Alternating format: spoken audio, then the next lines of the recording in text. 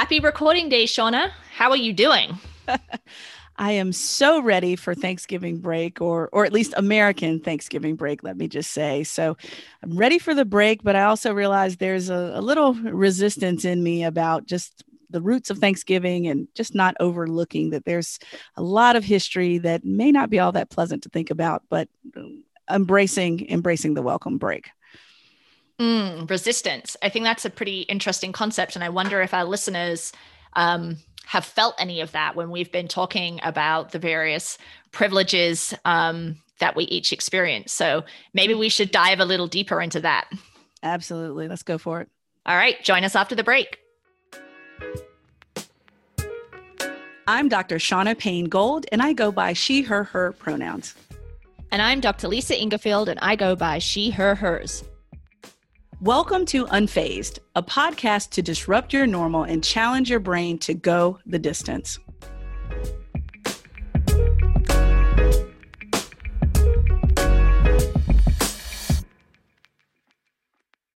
So, Lisa, I have a little bit of a sense of where the resistance is coming from, but I don't know if others feel the same way when it comes to certain American holidays, at least. But Thanksgiving is always that one where I'm like, all right, people, pull the history books off of your bookshelf, dust them off, and remember what the real reasons are for these quote unquote holidays and whether we should be celebrating them. Simply observing them. What should we do with these days, if you will? Should we question them in deeper ways? And so, I'm feeling some kind of way about Thanksgiving. Yeah, I mean, it's not a holiday for me, right? Because I didn't grow up here. So I don't have that sentimental attachment to it, but I certainly understand where the resistance comes from, because for a lot of people, Thanksgiving is a time where families gather, give thanks, they get to connect after maybe not seeing each other for months. And so then to learn that the origins of Thanksgiving are not, puppy dogs and flowers, I think can be really challenging. And perhaps it's easier to bury your head in the sand about it. Yeah, absolutely. And I think it's obviously added stress that this Thanksgiving will be quite different in the United States, that we're still roaring through a pandemic. The last numbers that I looked at for Wednesday, especially in my state, we had 3,000 new cases in the state of Maryland just 2 days ago. And so, just even thinking through the origins of Thanksgiving, what Thanksgiving means to us, what Thanksgiving means in the middle of a pandemic, part of me, the petty part of me is wondering, okay, America, are we getting back what we put out? Is this pandemic like a cycle of what we imposed on Native Americans in this country? I don't know, but I'm just wrestling with Thanksgiving and how we should, or if we should even celebrate it or simply observe it as this is part of our history. It may not be pleasant, but, how does this get into, once again, power? Because, power is a big undercurrent on this podcast. We talk about it, I think, almost every episode. But, how should we think about power in these ways? And especially as we, as a country, are shifting power. We are literally right now shifting power from a set of hands to another set of hands. And, how should we just pause and be reflective during this time period?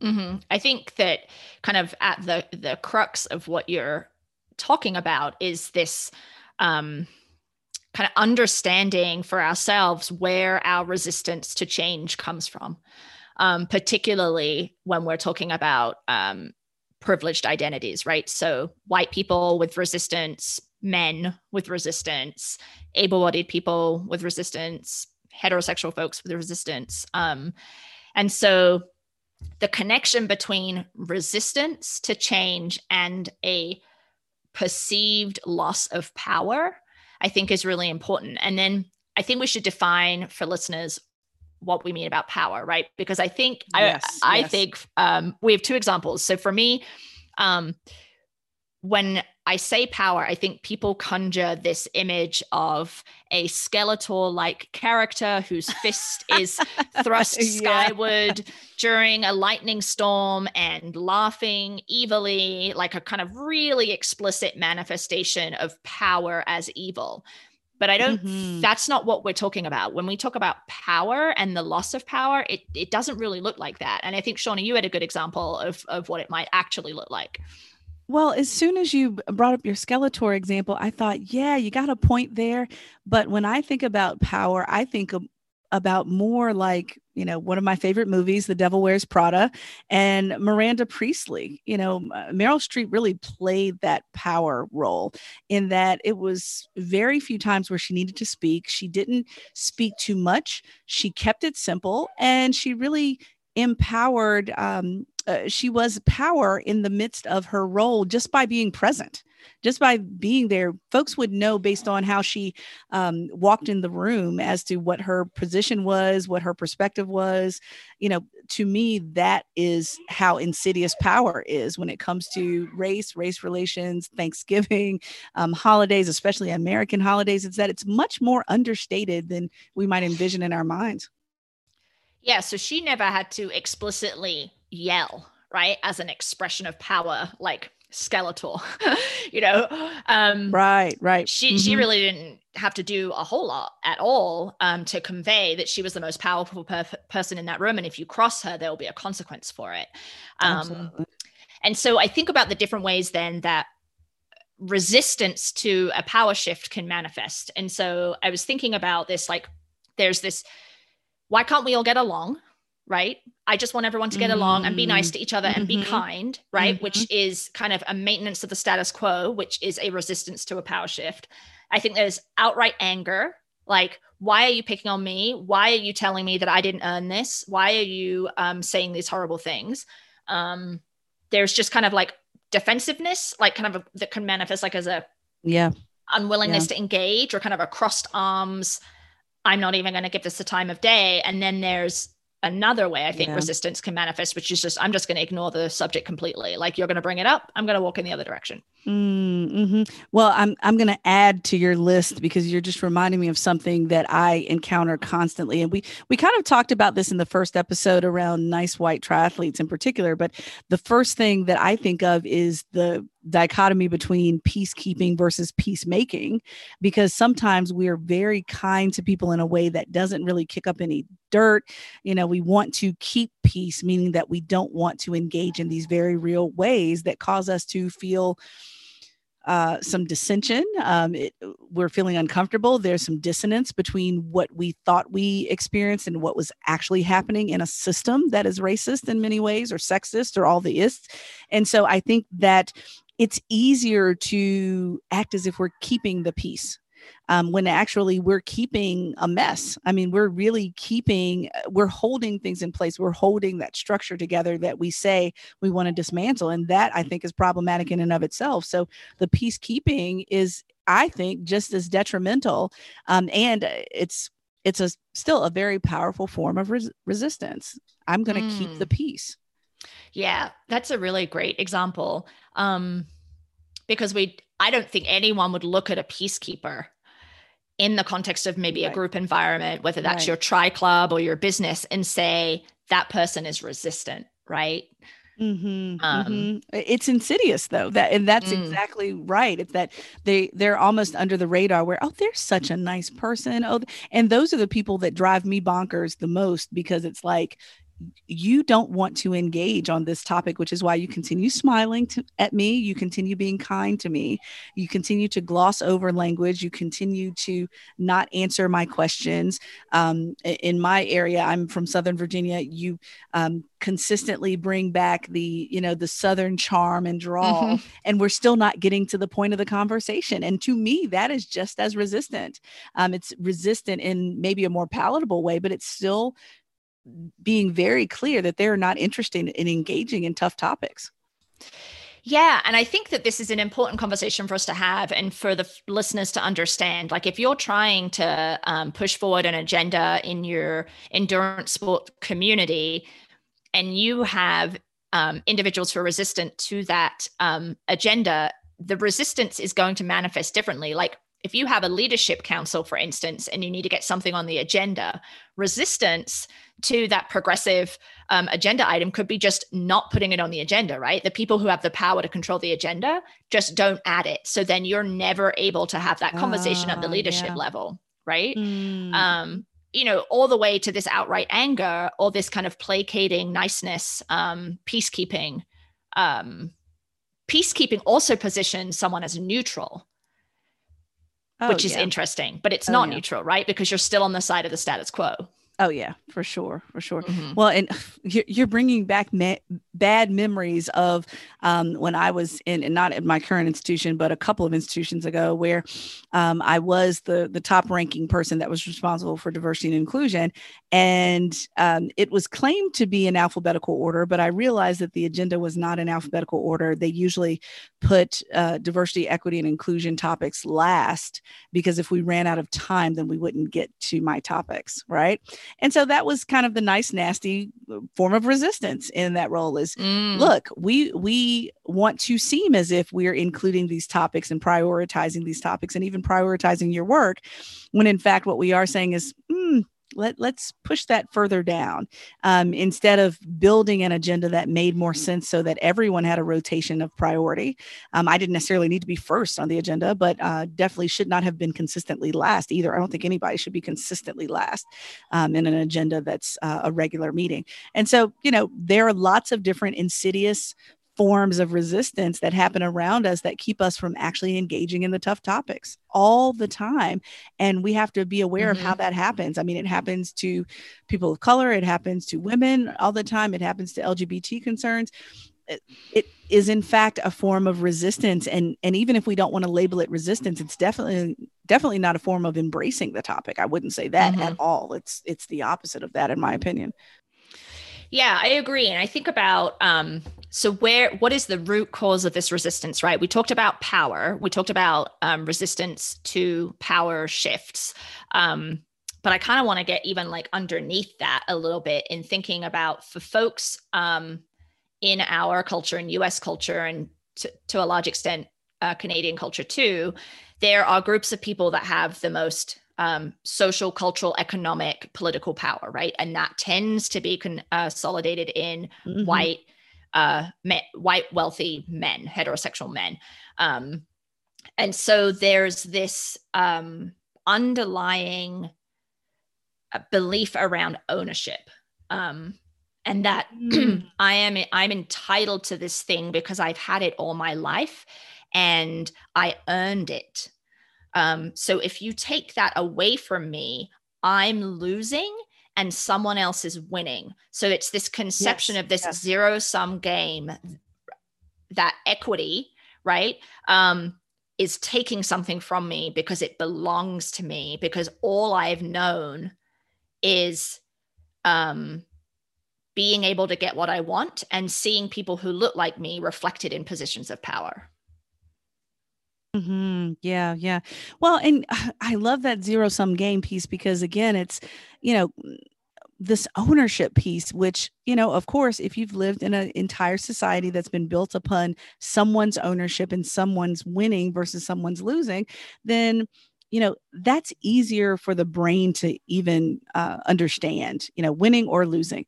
It's not as easy to understand the nuances between that and who is chronically losing, who is chronically winning, who's chronically holding spaces together. And so, you know, I think all of that is important when we start thinking about who owns what. You know, who owns, you know, what holidays, who owns what dates, who owns what property, who owns what power. You know, when I look around and I see people that prioritize winning, for example, and I mean, we've obviously seen that in this year's US election, part of me, and maybe, you know, I've started to condition myself in this way. I don't condition myself as a loser, absolutely not, but I don't condition myself to think that winning is the ultimate priority in every exchange. It's just literally not relevant. And so maybe that comes from, I don't know, a perspective of, I'm not losing necessarily, but what energy does winning feed into certain people that have always felt that they've always had enough?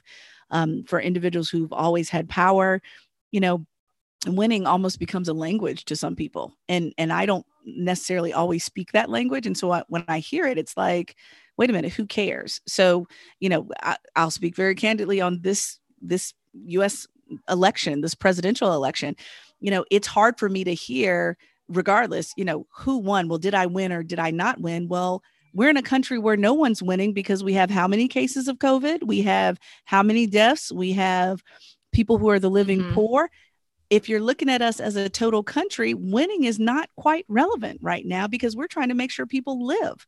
And so, I just always wonder whether there's an overemphasis on winning, and people resist if they can't talk about winning. I don't even want to engage unless I'm able to talk about winning. Can I be there? And that might be part of the connection to, endurance sport too, is that many of us are conditioned, what's the best I can do? Is it a win or is it a loss? Or if I'm not on the podium, then it's not a win. I don't think in those types of absolutes. And I wonder if we do ourselves a disservice to think about DEI concepts in that way. Did we win or did we lose? Well, no, did we incrementally move? I mean, I think, being unfazed, going through this phased process, it's not about an absolute win. It's about progress in a particular direction. And it's hard for us to grapple with the uncertainty and sometimes the slowness. It takes a while to move along that trajectory, especially when dealing with resistance. So it's interesting that you're talking about winning, because I think it really aligns well with endurance sport,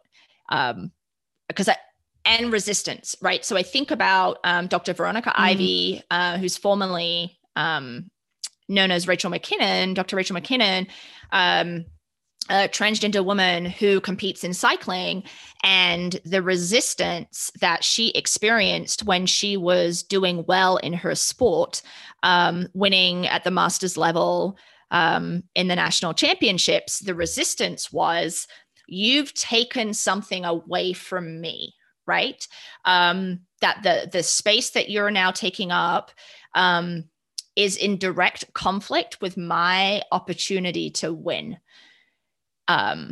So, and then I think about that also, with the podium piece that you mentioned, right? Like if we create more spots for women in trail running, in triathlon, in whatever endurance sport, the kind of internalized perception for men is that you're taking away my opportunity to be on the podium, and that's my right, and that's where resistance comes from. Yeah. Well, and that's the thing, the right, I can't even express how much I disagree with the right to do anything in endurance sport as a hobby. I mean, for me now, the pros, okay, maybe it's something different, but for those of us who get to engage in endurance sport, I think it's interesting how, to me, again, my perception, all of it is a privilege, the privilege of being able to own a very expensive bike. In fact, I'm ashamed to say I have multiple bikes, and they're all pretty doggone expensive. When you talk to someone who's not an endurance athlete, they're like, how much did you pay for that? And so, that is a privilege. The privilege of, when I go look in my closet, my most expensive shoes that I own are running shoes. In fact, not really cute shoes.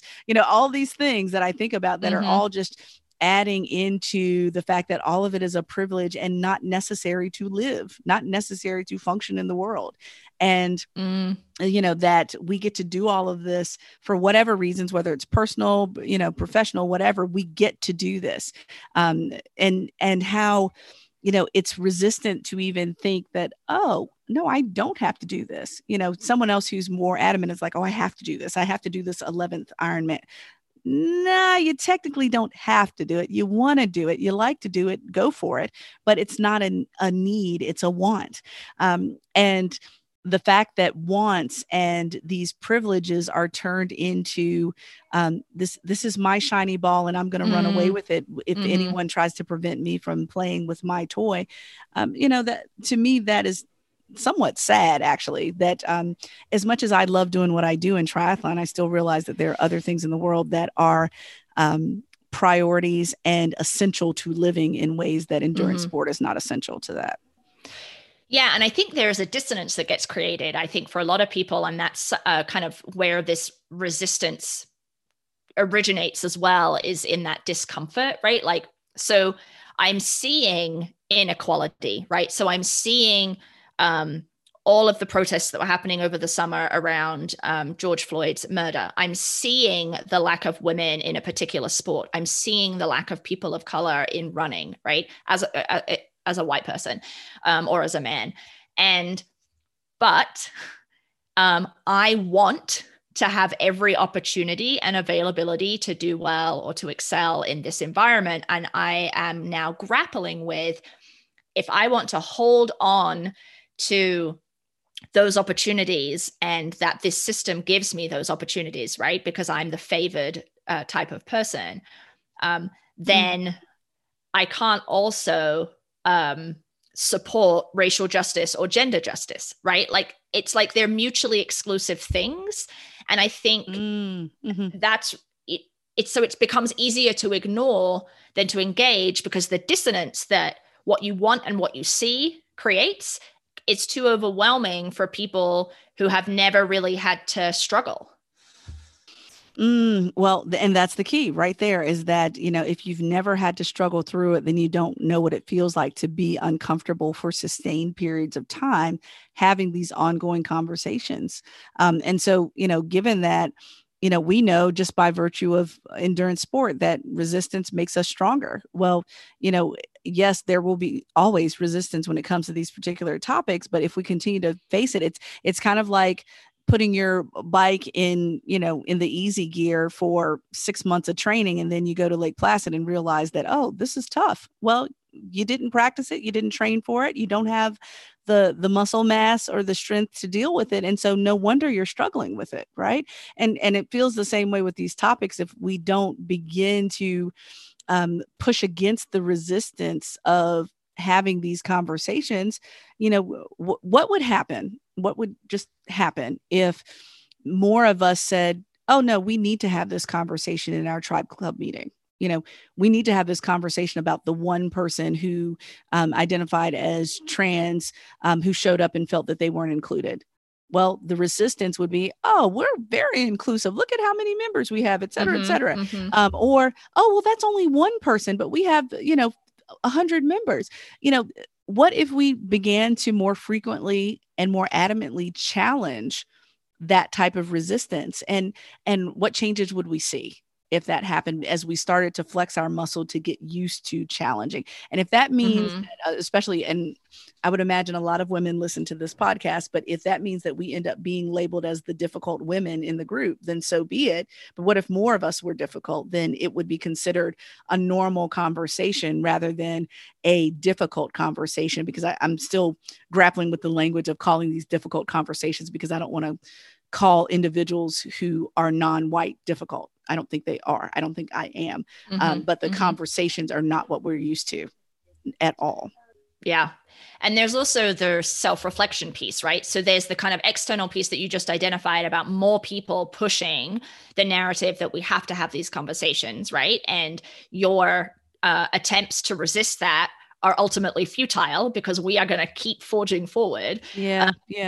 Then the person who's resisting, right, whether it's outright anger, kind of overt resistance, or that subtle, I'm not putting that on the agenda resistance, really needs to kind of get in touch with that belly feeling, that discomfort that is bubbling around, that is leading them to resist, right? I think you need to go deep in a reflective way and ask yourself, why am I feeling this way? Why am I feeling threatened, right? And try and kind of logically process through that and recognize that you're not actually being threatened, right? You're not really going to lose anything in the abstract, right? Because the system is rigged in your favor, and that's a problem, and we need to fix that. Yeah, absolutely. Well, it reminds me of my dad's favorite phrase. He used to say all the time, we can curse on this podcast, right? I think we can, right? It'll show up on the transcript, Lindsay, hopefully. But my dad says it all the time: do no harm, but take no shit either. And, I think that's really important that, I don't think any of these conversations are meant to harm, despite the fact that a lot of people, especially white people, think, oh, they're trying to hurt my feelings. They're trying to offend me. They're trying to take something away. In fact, we're not. What we're saying is the second part of that. We're not willing to take the shit of the ongoing disenfranchisement of particular individuals. And we also are not willing to tolerate the what do you say all the time, Lisa? The willful ignorance of we're just going to stay in the dark and we're going to stay here because it's comfortable and it's safer to stay in the dark than to come to the light and bring these topics to the light and grapple with them. It's safer being in that closet, if you will. And that's not okay. And so, when do we get to this point where we take no shit? And just as sweetly as Miranda Priestley can smile at someone and say, oh, I'm not putting that on the agenda, we can smile back sweetly and say, oh, well, since you left it off the agenda and you have open items, let me add this to the agenda, because it's important for us to keep that in conversation. And the disengagement and allowing groups, organizations, individuals to gloss over tough topics, that's exactly how we get what we've always been getting. We want something different. Many people have said they want something different. So how do we usher that in? I think that's important. Yeah. And also, recognizing that my white privilege, I experienced that privilege at the expense of folks of color, right? So otherwise it wouldn't be a privilege, right? It's a privilege because there's someone who's marginalized by my privilege, right? Like it's kind of like an equal and opposite reaction, I suppose. So by resisting discussions around white privilege and the ways in which I benefit in endurance sports and in the broader society, I am maintaining that status quo that positions me above folks of color, right? Or for men, positions men above women. So that's actually, even though it may feel passive, it's actually really an active sustaining of this status quo that harms a lot of people. And like, that's this resistance thing. I get it. I've totally felt resistance when I've been challenged. Like I know what it feels like and it hurts like hell. And, but you have to engage with it and you have to ask yourself, why am I feeling this way? Right? What is it that I think that I'm going to lose? And, I just think that's so critical.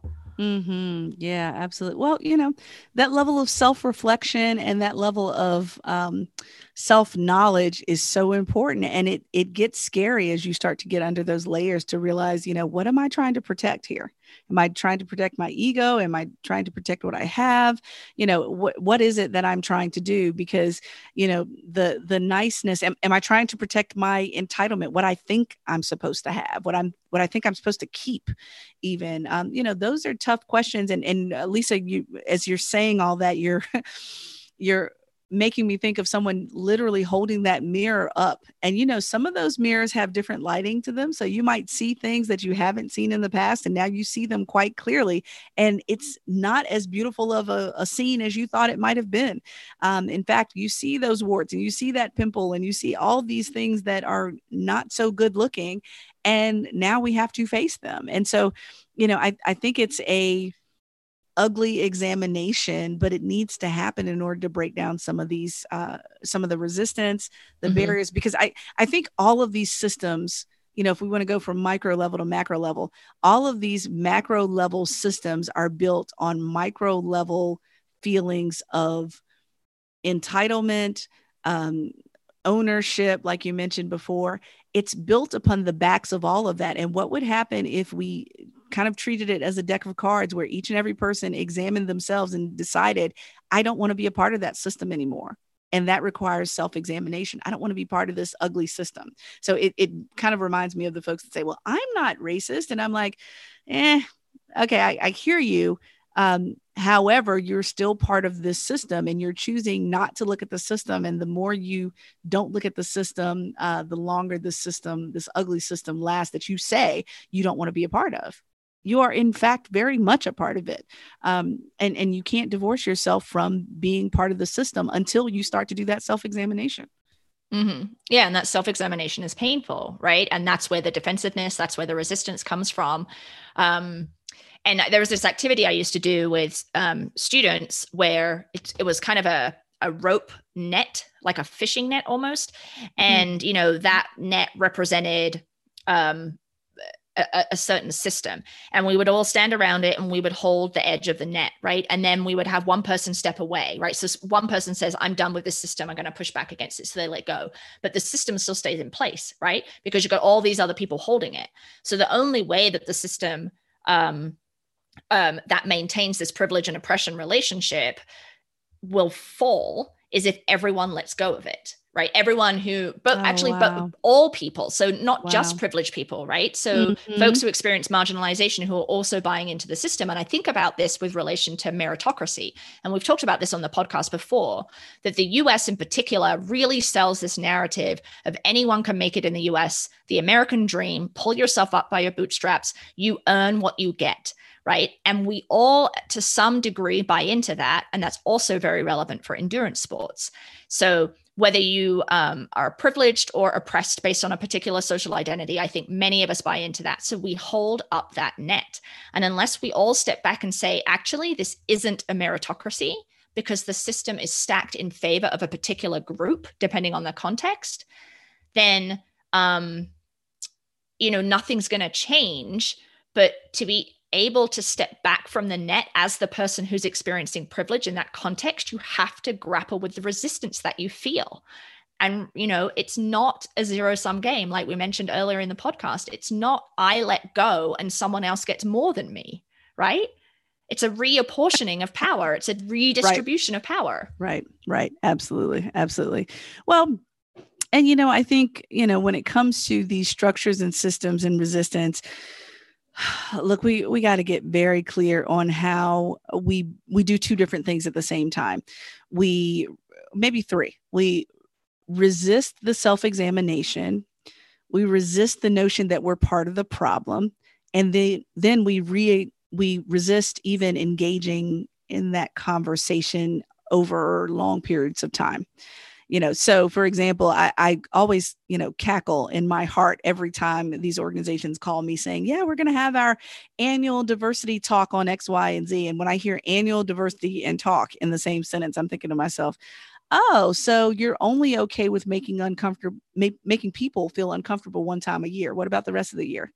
What about all the time? What about a feedback loop? What about this constant feeling of discomfort, which requires us to grow? It's Lisa, it's literally like you writing me a coaching plan and saying, okay, you're going to do an ultra marathon. And I know you can do it, Shauna, but you only have to go do this 5K real quick and you'll be ready for the ultra. Bull honky. We both know that that's just ridiculous from an athletic perspective. It's just ridiculous. But we do that when it comes to diversity work and self-reflection, is that if we only sit down to do this once a year, then we don't have the racial stamina, the the equitable stamina to say, oh, let's talk about these sustained conversations and topics over time. We don't even have the muscle mass to do it intellectually or personally or emotionally. We don't even have the capability of doing it because we're not in the practice of doing it regularly. And so, you know, when I get called in, you know, for this, whatever once a year thing is, if I choose to take it, I'm usually assuming, oh, I guess this is going to be a keynote then, because I know you're not equipped to have a conversation if you only do it once a year. Is this going to be a series? Is this going to be, you know, a sustained dialogue? Is there going to be a minimum number of conversations we're going to have around this topic? Because it's unrealistic to expect people to sit up to or live up to a time of resistance for a couple of hours out of the entire year. And they're supposed to make any measurable progress? No way. I just can't believe that. Mm-hmm. I agree. And I think it also encourages people to retreat back into their marginalized identity, right? So white women retreat into their womanhood because that's where they experience marginalization as a means to not have to face the ways in which whiteness benefits them. You know, I mean, that's damaging, I think, because it papers over or kind of glosses over the ways in which those two identities intersect and the ways in which white women have historically kind of positioned themselves with white men as a means to have power, because they recognize that positioning themselves with women of all racial identities won't lead them to have power. Again, power, thinking about power, not in this really explicit way, right? And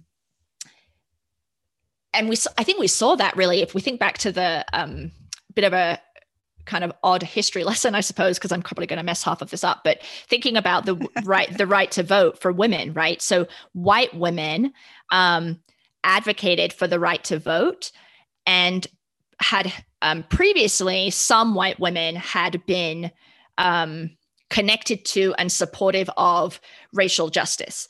But when it came to acquiring the right to vote in the United Kingdom, in the United States, white women kind of disconnected themselves from the issue of race and sided with whiteness, right? So when women got the right to vote, it really was just white women, and Vice President-elect Kamala Harris said this in her celebration speech last weekend, and it's been mentioned a few times, right? That it was just a long time until women of color experienced the right to vote, even though on paper, all women had the right to vote.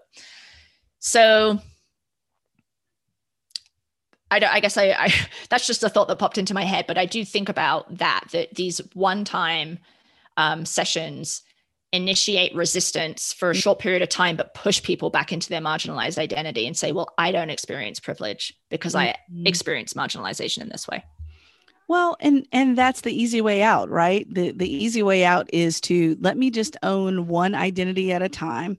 And I've fought the good fight of womanhood. So now I'm not going to grapple with my privilege of whiteness, for example, and I'm not going to do it at the same time. And so it's almost as if we can't think about two things at once. And I know we're bright enough to do, most of us are endurance athletes in endurance sports, which means that we're often doing more than one thing at a time. We are running those miles while thinking about that report that we need to tend to. And we're riding the bike while thinking about, oh goodness, I got to figure out, how I'm going to get the kids to school on time. We're constantly multitasking. And so I just think it's a cop out for people to say that I can only think about one identity at a time. We hold all of it together. And so I guess my so what of this conversation is, how do we get people to continue to lean into the resistance and get comfortable with that headwind when it comes to these conversations? Because that's part of the struggle. That's part of the struggle, that none of this is really meant to be easy or comfortable. All of it is difficult, and all of it is consistently difficult when we choose to engage. Mm-hmm. And so, how do we continue to, put our shoulder into this work to advance it forward? And I think, some of it is purposefully putting ourselves in situations that are outside of our comfort zone on a regular basis in ways that allow us to learn, to grow, to make mistakes and get back up. I think part of it is purposefully doing that, on a consistent, regular basis. Yeah. And calling out resistance when you see it, right? And reframing resistance as not necessarily an angry outburst, that it could be a really subtle and seemingly benign behavior. So, okay, I think that's a great place to end it. Lots to chew on. I think that I will leave this conversation feeling like I have more to process and think about related to this. Yeah, absolutely. Well, Lisa, we always have to leave with homework. So I do think we should step away thinking about how can we continue to lean into our own resistance around particular topics that we don't necessarily maybe enjoy discussing or thinking through or reflecting on, but we need to give it some attention. So I think over the last few episodes, I've shared with folks that, my resistant area probably is ableism and ableist language, and really pushing myself to think about that particular topic or area of privilege in my life on a regular basis. And so I'm going to continue pushing my resistance in that way and examining, why do I feel so weird when I need to really examine ableism and ableist language? I think I'm going to continue to do that for my homework. And I think for me, I'm going to continue my work around whiteness. I certainly am not there yet, and there isn't really a there, right? And I definitely still feel those pangs of defensiveness in certain situations. And I need to do continued work in that area. And particularly with the intersection of my white womanhood, right? Not retreating into my womanhood to erase the effects of my whiteness. So I will continue that journey and engage with my resistance and name it and dig underneath it to figure out why it's happening. Oh, well, it always seems to be easier to call out other folks' resistance than it is to call out our own resistance. So now we're going to start calling ourselves out more often than not, right? Yep. Sounds good. I love it. I love it. Well, look, I love how Miranda Priestly dresses, but I don't want to wield that type of power at any point in my life. So I'm going to work to simply enjoy her on the big screen, but leave it there. That sounds like a great plan, Shauna. Thanks, Lisa. Unfazed, a podcast produced by Live Feisty Media and supported by the Outspoken Women in Triathlon Summit. Edited and produced by the fabulous Lindsay Glassford. Email us at info@unfazedpodcast.com and find us on social @Try to Defy, @Dr. Gold Speaks, or @Outspoken Women in Tri. I'm Lisa. I'm Shauna. Thanks for listening. Stay unfazed, folks. See you next time.